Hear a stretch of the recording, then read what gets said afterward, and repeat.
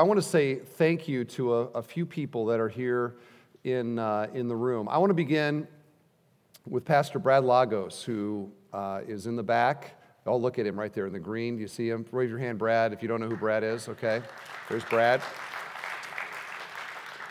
Now, I haven't said why we're thankful. You just clap because I said his name. Brad is our executive pastor over ministries, and in this search and in the hiring of Mark, Brad has spent untold hours of time and energy. It requires a lot of organization. You know, even Mark and his family being out here this weekend, coordinating everything.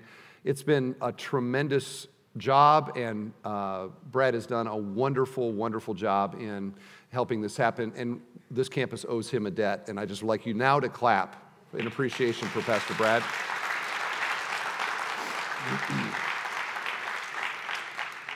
The second person that I want to say thank you to is Harry Beamer.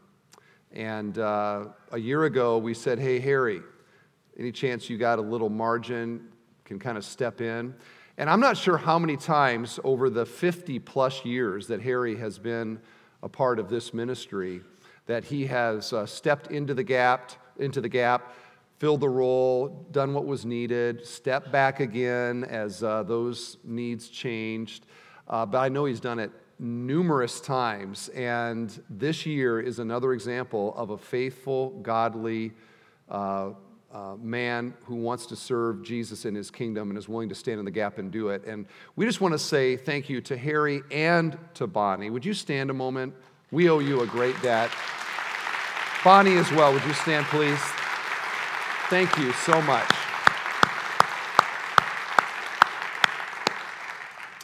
Harry's one of those guys, the more you get to know him, the more you like him. And I would very much affirm that. Well, our text today is Hebrews 13, verse 17.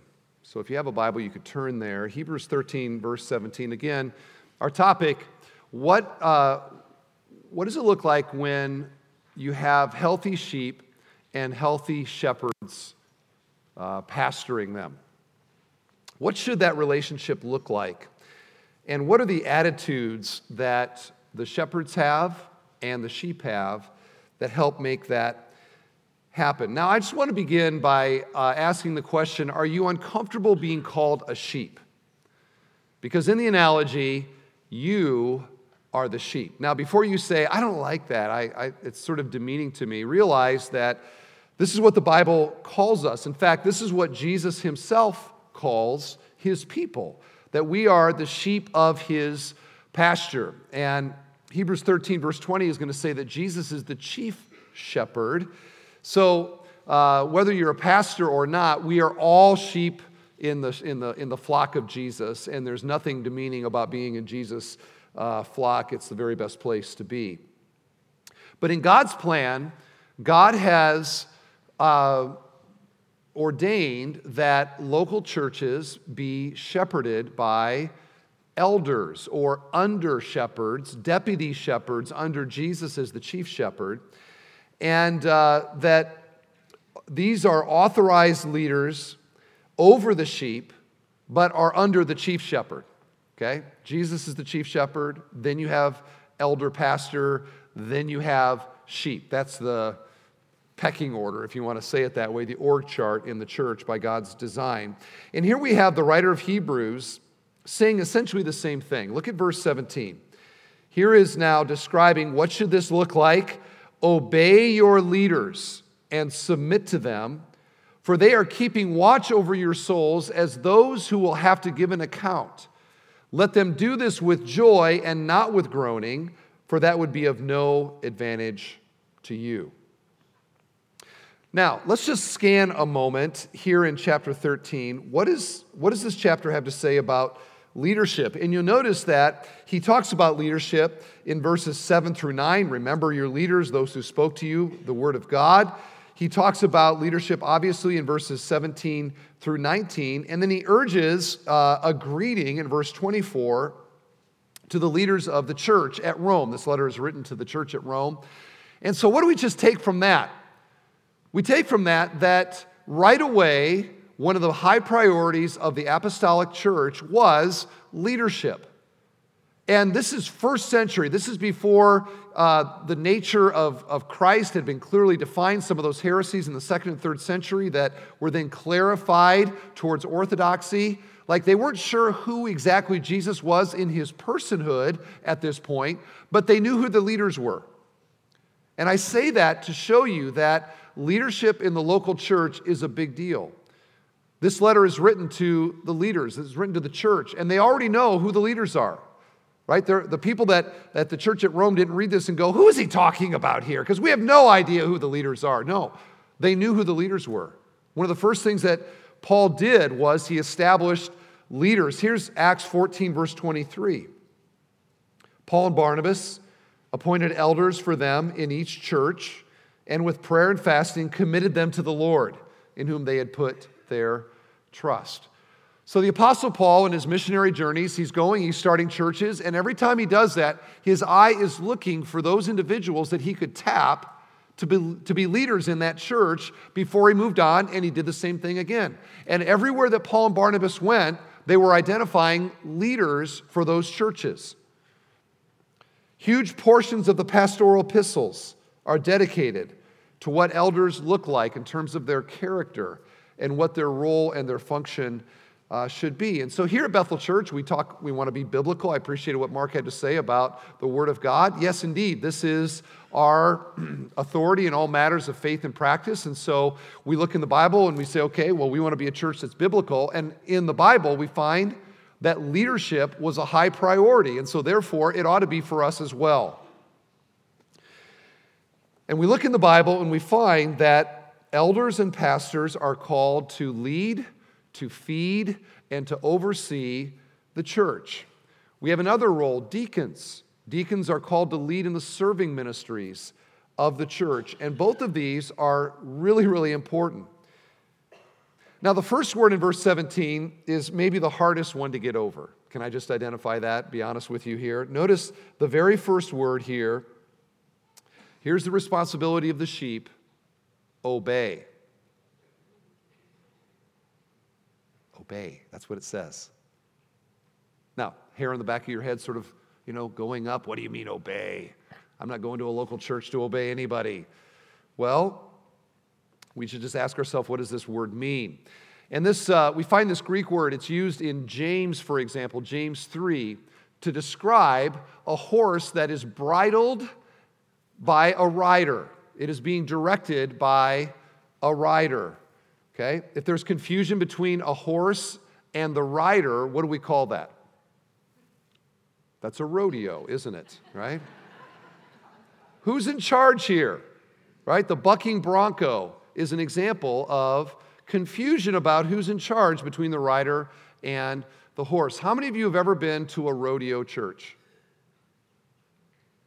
where there seems to be confusion in the church about who actually is in charge around here? And it just looks a lot like a bucking bronco. That's sort of the culture of the church. We don't want that here. And I don't think we have to have that here because the Bible makes it clear who's leading the church.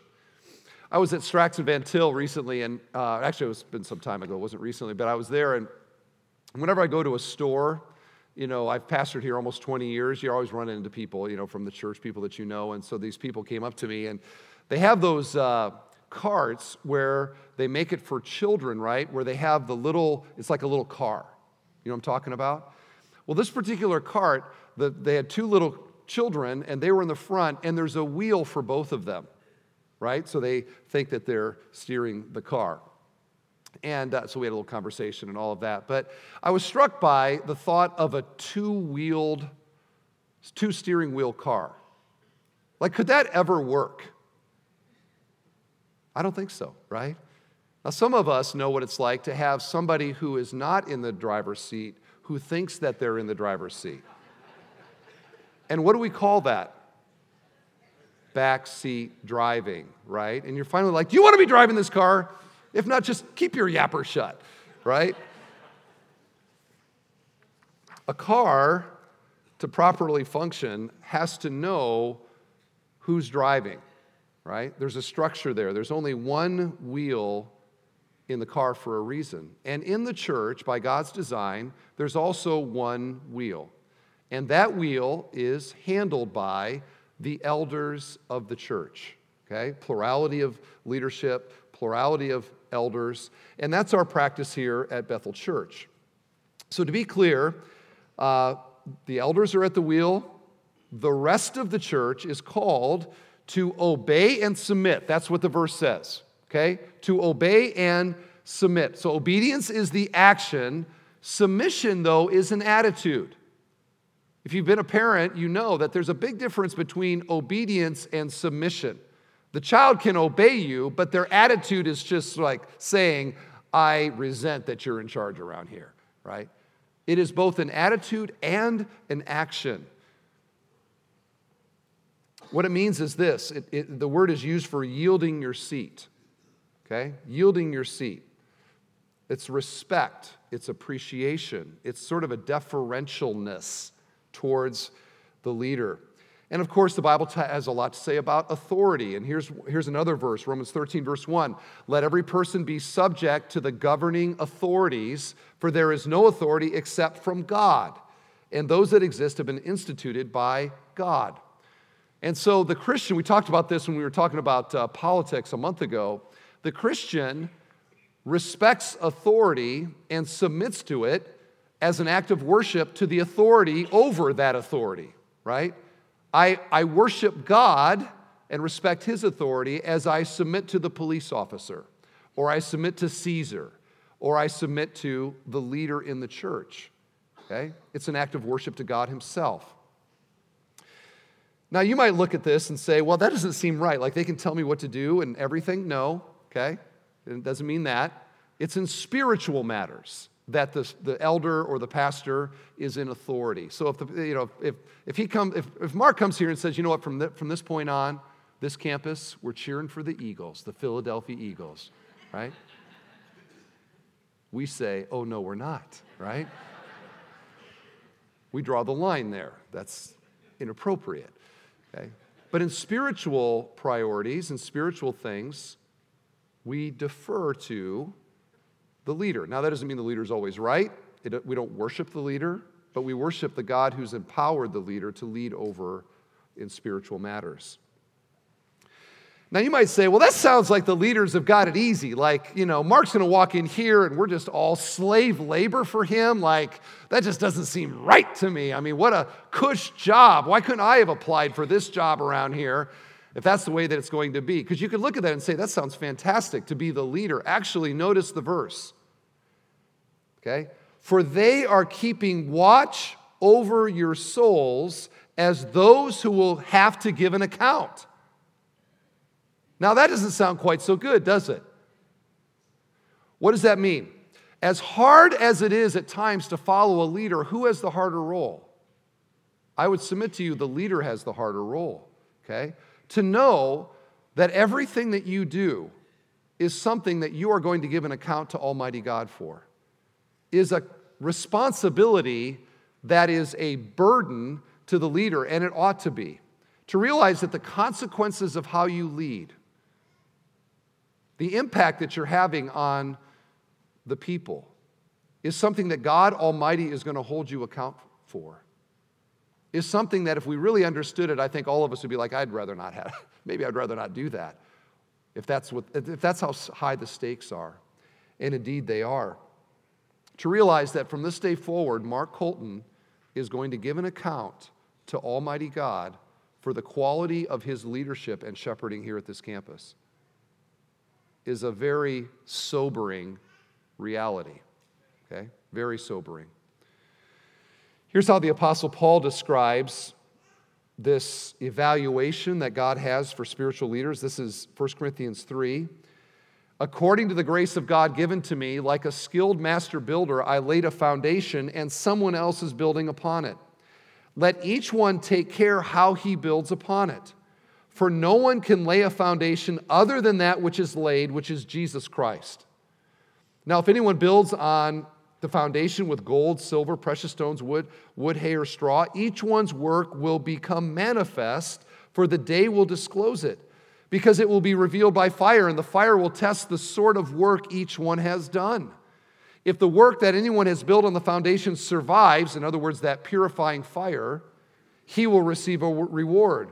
If anyone's work is burned up, he will suffer loss, though he himself will be saved, but only as through the fire. And the picture there is that, like a fire, God's judgment upon the quality of the leader's shepherding will show it for what it really is. That which has been done for the glory of God, that which has been done biblically, that which has been done lovingly and sacrificially will, for the leader on the judgment day, be like gold and silver and precious stones. But that which has been done selfishly, that which has been done autocratically, that which has not resembled the ministry of Christ himself will just burn up. Yeah, he might get to heaven, he might get through there, but he's going to step into heaven, he's going to have nothing to show for it. He's just barely going to get there. So what will be the evaluation of the Lord Jesus upon the ministry of Mark Culton over the years to come? I don't know, okay? I don't know, but that is a very sobering reality. The great day will reveal what was really done for the glory of God. I was recently at a grave. I saw the grave of a pastor, and I got to tell you, the tombstone was absolutely over the top. It was lavish. It described all of his accomplishments, how many people went to his church, how many people he baptized. I mean, it was like his mom wrote it, okay? And I just kind of looked at that and I was like, wow, Does it matter what's on your tombstone? No. It matters what Jesus says about your life. That's what matters, okay? I remember the great evangelist George Whitefield, more famous than any in the colonial America. He was the most famous man in America. And they asked him one day, hey, George Whitefield, what do you want on your tombstone? And he said this. He said, here's what I want. Here lies G.W. What sort of man he was, the great day will discover. And that's the spirit of it. What men say about us, what our tombstones say about us, it doesn't matter. What matters is what Jesus says about us. Okay? And I charge Mark to minister in a way that Jesus commends him for his ministry here. The best words we can hear is, well done, good and faithful servant. Okay? Well done. Okay? So, how does the leader then do that? And that is here in this verse. Notice what it says. They are keeping watch over your souls. What is the elder, the pastor, doing within the congregation? He is keeping watch over the souls, the spiritual life of the church. That word for watch over, it means sleeplessness. Okay? Sleeplessness. I have a 3-year-old and 1-year-old. I know about this. Okay? We have a monitor that is constantly monitoring the girls, like all night long, and Jennifer keeps it on her side of the bed, thankfully. I've learned a little bit about what it means to watch over by watching Jennifer with that monitor and with the kids, because she's like asleep with one eye, but I swear one eye's awake all night, right? The little sound, little noise, whatever, she's a mom, she's about it, right? She's keeping watch over her children. In fact, you think of the shepherds on the night Jesus was born, right? What does the text says? That they were keeping watch over their flocks by night. To be a shepherd is to have, even at night, one eye's closed, one eye's open, one eye's sort of watching for the wolves. How are the sheep doing? Everything okay? That's what it means to be a quality shepherd. You're not giving up on your people. You're not just place holding. You are there. You care about the church. You care about their spiritual walk and their lives and what's going on in their life. And I'm here to tell you right now, I sense in Mark and in Jen that they are people that keep watch over people. They're going to care about you. Okay? We've hired a guy that is going to take care of you. I really firmly believe that, and I'm very thankful for that. You say, well, like what? What are they keeping watch over? They're guarding the moral and spiritual purity and vitality of the church. They are watching for the unity of the church, the direction of the church, the spiritual temperature of the church, the financial health of the church, the relationships within the church, the mission of the church, discipleship in the church, and so many other things. So again, to ask the question, which is easier, to be a sheep or to be a shepherd? To drive or to ride? In fact, let me poll today. How many of you got to church today and you rode? How many riders? Okay. How many drivers today? How many of you actually drove? Okay. Today, this morning, just as an example, was it easier to ride or to drive? And the answer is obvious, isn't it? Right? Just look at the white knuckles on the people that drove here all the way. It was much easier to ride today. And it's much easier to be a sheep than to be a shepherd. The stakes are that high. So what do shepherds need to accomplish this goal? And here's the rest of this verse. Notice what it says. Let them do this with joy and not with groaning, for that would be of no advantage to you. Okay, did you hear that? Let them do this with joy and not with groaning. Israel and Moses is an easy example of the kind of relationship between the people and the leader that leads to the groaning of the leader. Why? What was Israel all the time doing? Murmuring about this, groaning about that. Why is this way? If only we had meat like we had back in Egypt. Oh, this manna day after day supernaturally provided for us. As an example of how petty we can get. Can you think of that? Every morning there's a miracle. But you get tired of the miracle. Every day, free food, right? But our hearts are that way, aren't they? We're so easily petty about things and so easily groaning about things. In fact, the word there, it means to sigh. Okay, let them do this with joy and not with sighing. In other words, Mark should never, if somebody says, hey, are you the campus pastor of the Cedar Lake campus, or those people there? He should never have to go, yes, I am. So the verse is asking this question.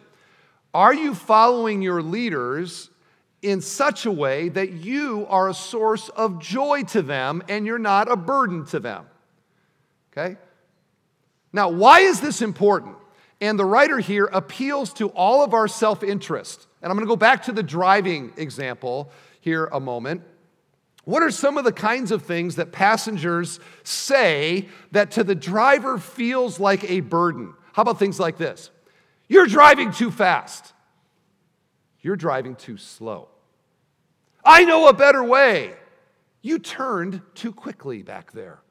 You don't turn quick enough, in my opinion. It's hot in here. It's cold in here. Could you avoid the bumps a little bit more? Why don't we drive like everyone else is driving? This car needs a paint job. My seat's not comfortable. Why do you get to drive? Are we there yet? Just to throw out some examples of the kinds of things that completely annoy the driver.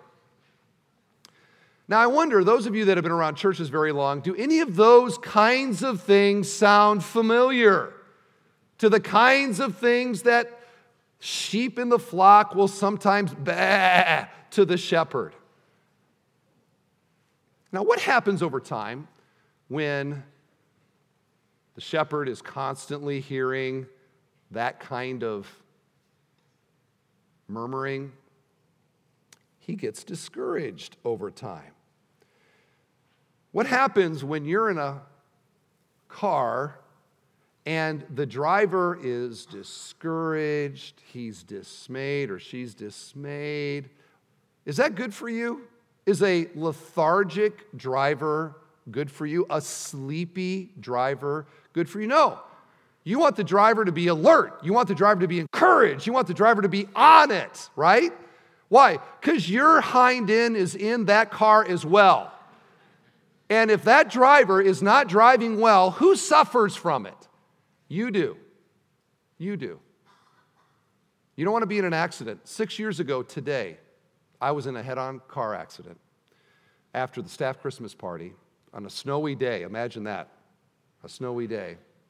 By the way, this morning I canceled tonight's staff Christmas party because I do not want to get anywhere near what I went through that night. It was terrible. Trust me, you don't want to be in a car accident. And ecclesiastically speaking, you don't want to be in a church accident. You don't. Everybody suffers. Everybody suffers in the car. So Hebrews 13:17 is calling us to is loving cooperation. What will make Mark's role here life-giving to him? The loving cooperation of the flock. It doesn't mean Mark's always right. His wife is, but Mark is not always right. It doesn't mean he's God. It doesn't mean he's Jesus. It doesn't mean he's any of those things. But it does mean that he is here at this campus. He's your pastor. And as his ministry goes, in some ways, so goes your own walk with God. Okay? So it's in all of our best interest that this guy stays incredibly encouraged and that he knows that we're behind him. And when he makes a mistake, we have grace. And when he has success, we have encouragement. It's much like marriage in that way. I've learned a few things being married a few years now, and Jennifer and I will sometimes say, when we're having conflict or whatever, I'll say, hey, we're in the canoe together here, right? If she's discouraged, that is not in my best interest. Why? Because I'm kind of in that with her, right? If I'm discouraged, it's not in her best interest. Why? Because she's in the canoe with me, in the car with me. And it is in our best interest for him, for Mark to be incredibly encouraged. And we're going to do our best leadership-wise to keep him encouraged, to keep his family encouraged. But so much of his happiness and sort of vitality is going to depend upon the encouragement and you all, the way that you just love him and his family. And I want to encourage you to lay it on thick, all right? Love him extravagantly. Why? Because it's in your own best interest to do so, spiritually speaking. Now, what might that sound? I'm going to go back to my driving illustration here. What's that sound like? What does it mean to encourage Mark? Going back to my driving illustration. Mark, I think you're a wonderful driver. And I love the way you made that U-turn back there. My personal preference would be that it was a little warmer in the car, but if everyone else around here is comfortable, then I'm willing to do what's best for the campus. We're driving a little faster than I would personally prefer, but I know that we're in good hands. Pastor Mark, we're with you. We're praying for you. That's what it would sound like. Because pastors, we love to hear this kind of thing, right? There's going to be problems. There are problems ahead, for sure. And Mark's going to have to deal with those, and we're going to help him and deal with him as well. But the goal here is this, is the prevailing attitude and feeling, the culture here, should be shepherds who lead well and sheep who encourage them. Okay? That's what we're going for.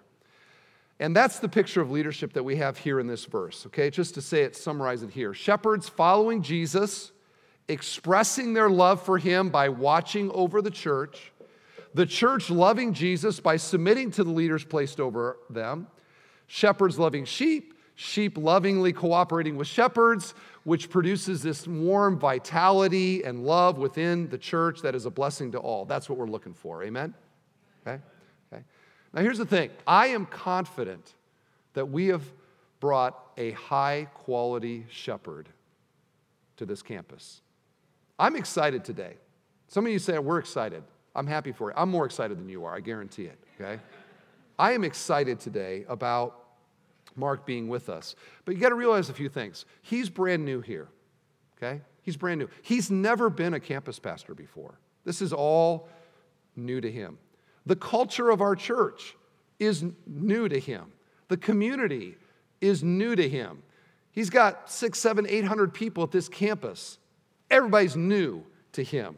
So we need to give him a lot of grace for at least a week or two until he acclimates to everything. And there is a lot of work that lies ahead. And I don't know what the work's going to be. I don't know what the troubles are going to be. But here's what I do know. It is the quality of this relationship, the culture of the relationship, that will largely determine how well those struggles are dealt with in the future, whether they're divisive or not. And so I'm just urging you to support Mark and his family. I urge you for really all the pastors and elders and office holders, even at this campus, we need to serve with joy so that you get the idea that we love serving Jesus. And as we do that, and as you do that, I really believe the best days of this campus lie ahead of us. I am confident of that, and I'm excited about that. Let's see what God's going to do in Southwest Lake County. Amen? Amen.